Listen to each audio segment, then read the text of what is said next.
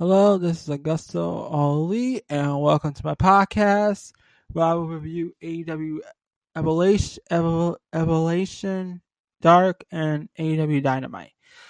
And some notes. Starting with AEW Dark Elevation. Alright, let's go to the matches. As usual, Let's start with the matches. Ty Conti versus Ray Lynn. Number one was ringside. Conti overwhelmed Lynn with a stunner, then an all-around backbreaker, pump kick, running knee, and a hammerlock DDT ended the contest. Lee Johnson defeated Adam Priest.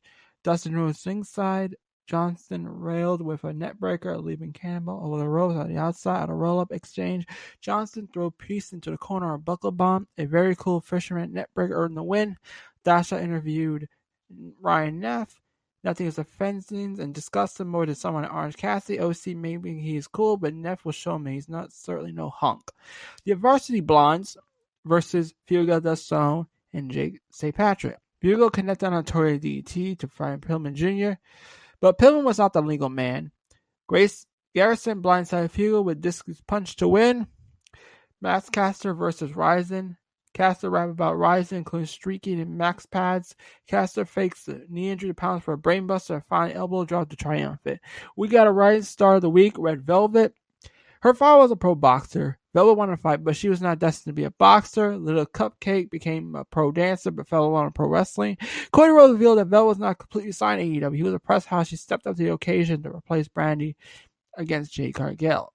Velvet closed saying that she had the blood of a fighter, so bring everything you got. Big Swole Red Velvet defeated Leva Bates and Maddie Rankowski. Rankowski controlled by choking Swole. Bates ran upset her partner antics. Rankowski dragged Swole to the corner for a tag, but Bates flapped her yap of sportsmanship. Rankowski responded paralyzed, backing Bates in the face with a book. Bates stitched her partner. Velvet used the hot tag, started out with a shotgun dropkick on Rankowski for the victory.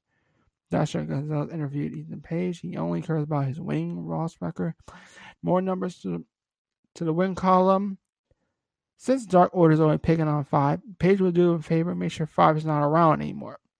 We got Starks and Hobbs versus Jarrell and Royce Isaacs. Hooker was ringside. Starks was in trouble after a stunner, flying crossbody. Hobbs broke the pin, then crushed Isaacs with a spinebuster, and Nelson ran the ropes. Hook hooked the foot. This triple out arcs to finish with a Rochambeau slam. Then Diamond Limelight versus Baron Black. Limelight turned the tide by pushing Black into the ring post. A springboard double stomp to the back paved the road for a rear naked choke submission. Orange Cassidy defeated Ryan Neff. The Hollywood hunk was in control through a DDT. He wiggled his hips, sent a netbreak by OC counter into a mousetrap pin to win. Ethan Page defeated 5. Mr. Ego ate a spinning heel kick, then fired back with Rush's clothesline to fatten the masked man. That led to a crucifix powerbomb for the victory. Page had a message on the mic for future competition.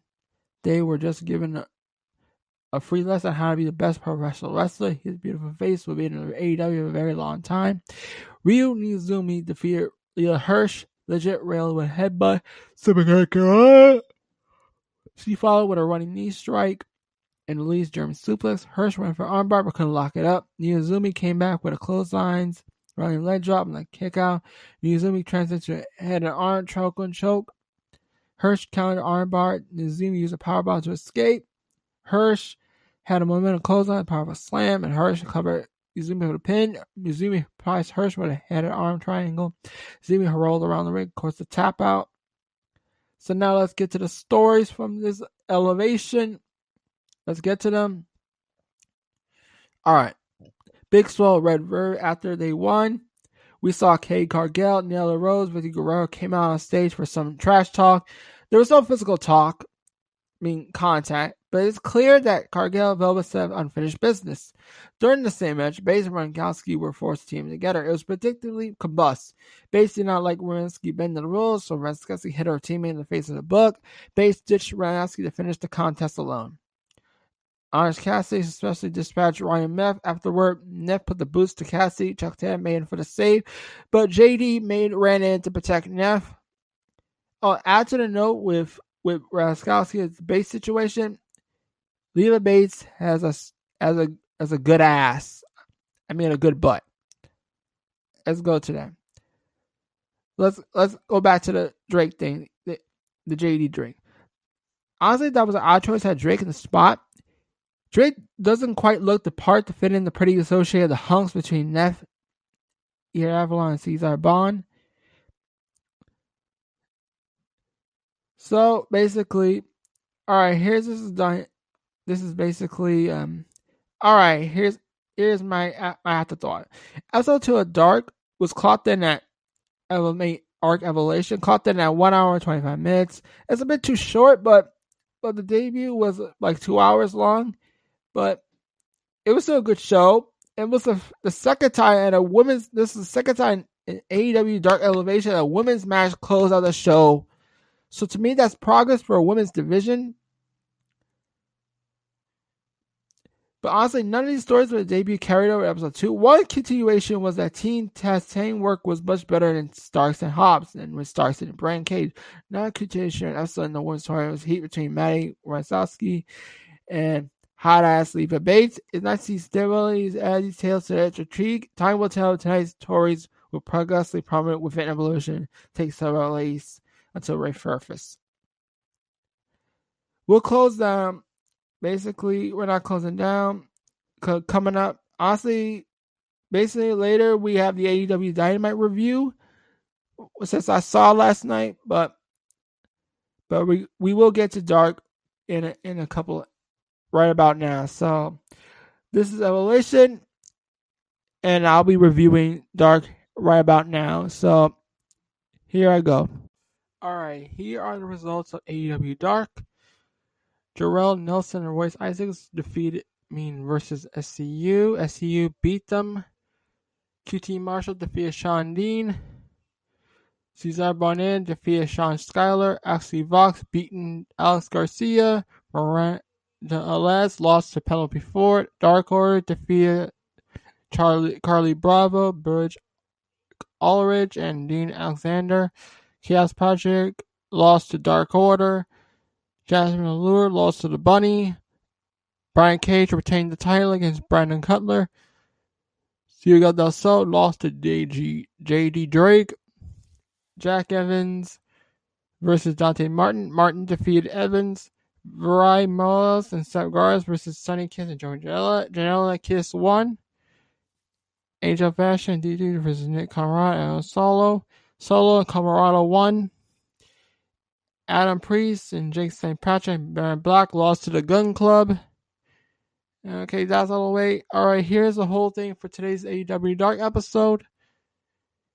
In my opinion, everyone was really solid. Not a bad match on the card. Quality of Dark is only rising during the pandemic. I got some thoughts running in my head during the post-show.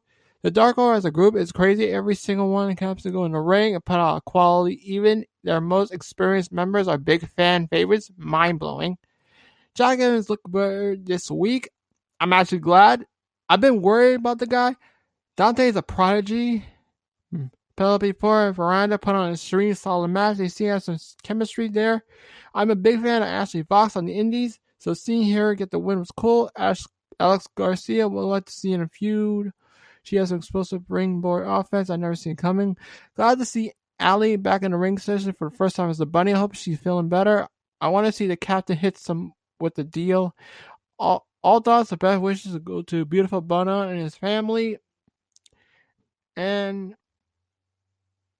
this was a decent episode, Dark. It was a solid episode, Dark Action. So, alright, and I will now review AEW Dynamite. So, get ready for it. Anyway. Alright. Anyone cool? Alright. Alright, we are now reviewing AEW Dynamite. The show starts with Omega versus Sydal. Omega got the win after the One-Wing Angel. We got Hangman Page versus Cesar Bonet. Hangman Page got the win with that springboard clothesline or something. Can't remember. The Pinnacle versus Varsity Blonde, Dante Martin. The Pinnacle dominated them with a dominant victory. Young Bucks, Cutler versus Lucha Bros, Lardo Kid. Lucha Bros, Lardo Kid won the match. We had some post-match brawl from Kenny Omega and Gallows and Anderson. We got Nana Rose versus Ty Conti. Conti won the match. We had a brawl with the Bunny interfering, attacking Conti and Hikaru Shida. And we witnessed an alliance between Vicky Guerrero, Nana Rose, Hardy, Inc., and the Bunny.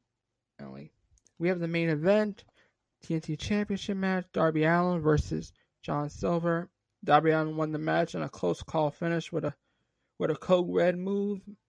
We had a brawl sprawl for Darby the Hardy Inc. and Vicky Guerrero's Vixens. It was hellish. It was an amazing brawl to end the show. Okay, so now I'm going to give you the hit down on Dynamite. Alex Marvez is with John Silver versus Dark Order. He has Silver if he's ready. Silver flexes, demonstrates the ability to dodge coffin drops while also manage to hurt 5 again. Hangman is there, has Silver, he's nervous too, which Silver replies with various degrees of manic sanity that he is in fact not Hangman. Says even if Silver loses, the Darker was still proud of him. Silver is at least pumped. We have catched up with Lance Archer. Archer says he used to look up to Sting. He says without Khan, there is no Lance Archer. Sting's back used to mean something. He said no matter what they were never Sting, he'll never forget the Murder Hawk Eater. It's also Showtime, he says. Tony's with Britt Baker. That match, then it's just Tony says he deserves a round of applause, so he's a help sent for this woman. Britt says not enough. It's a weak applause for the work she put in. She said the crowds are disrespectful as Thunder Rosa. She says Rosa needs to thank Britt every single day because she had the audacity to stand her company in her division. And she says she put the woman on the map. She said, why everyone talking about her? She doesn't need adoration and praise. She said Mick Foley took 20 years to become a hardcore legend, and she did it in one night. With her blood flowing into her eyes, she never saw more clearly.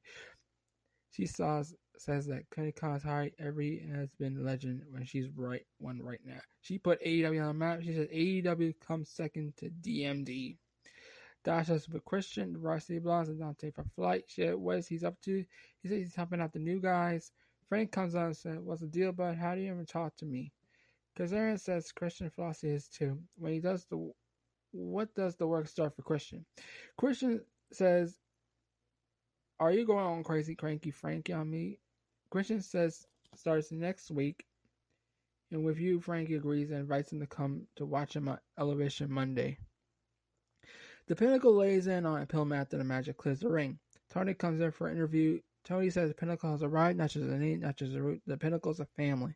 He says he will die for all these men. Doc says that TNT has done well for themselves and full of many, but not them. This is professional wrestling. If you know where you're standing at in pro wrestling, you come here and ask for the Pinnacle.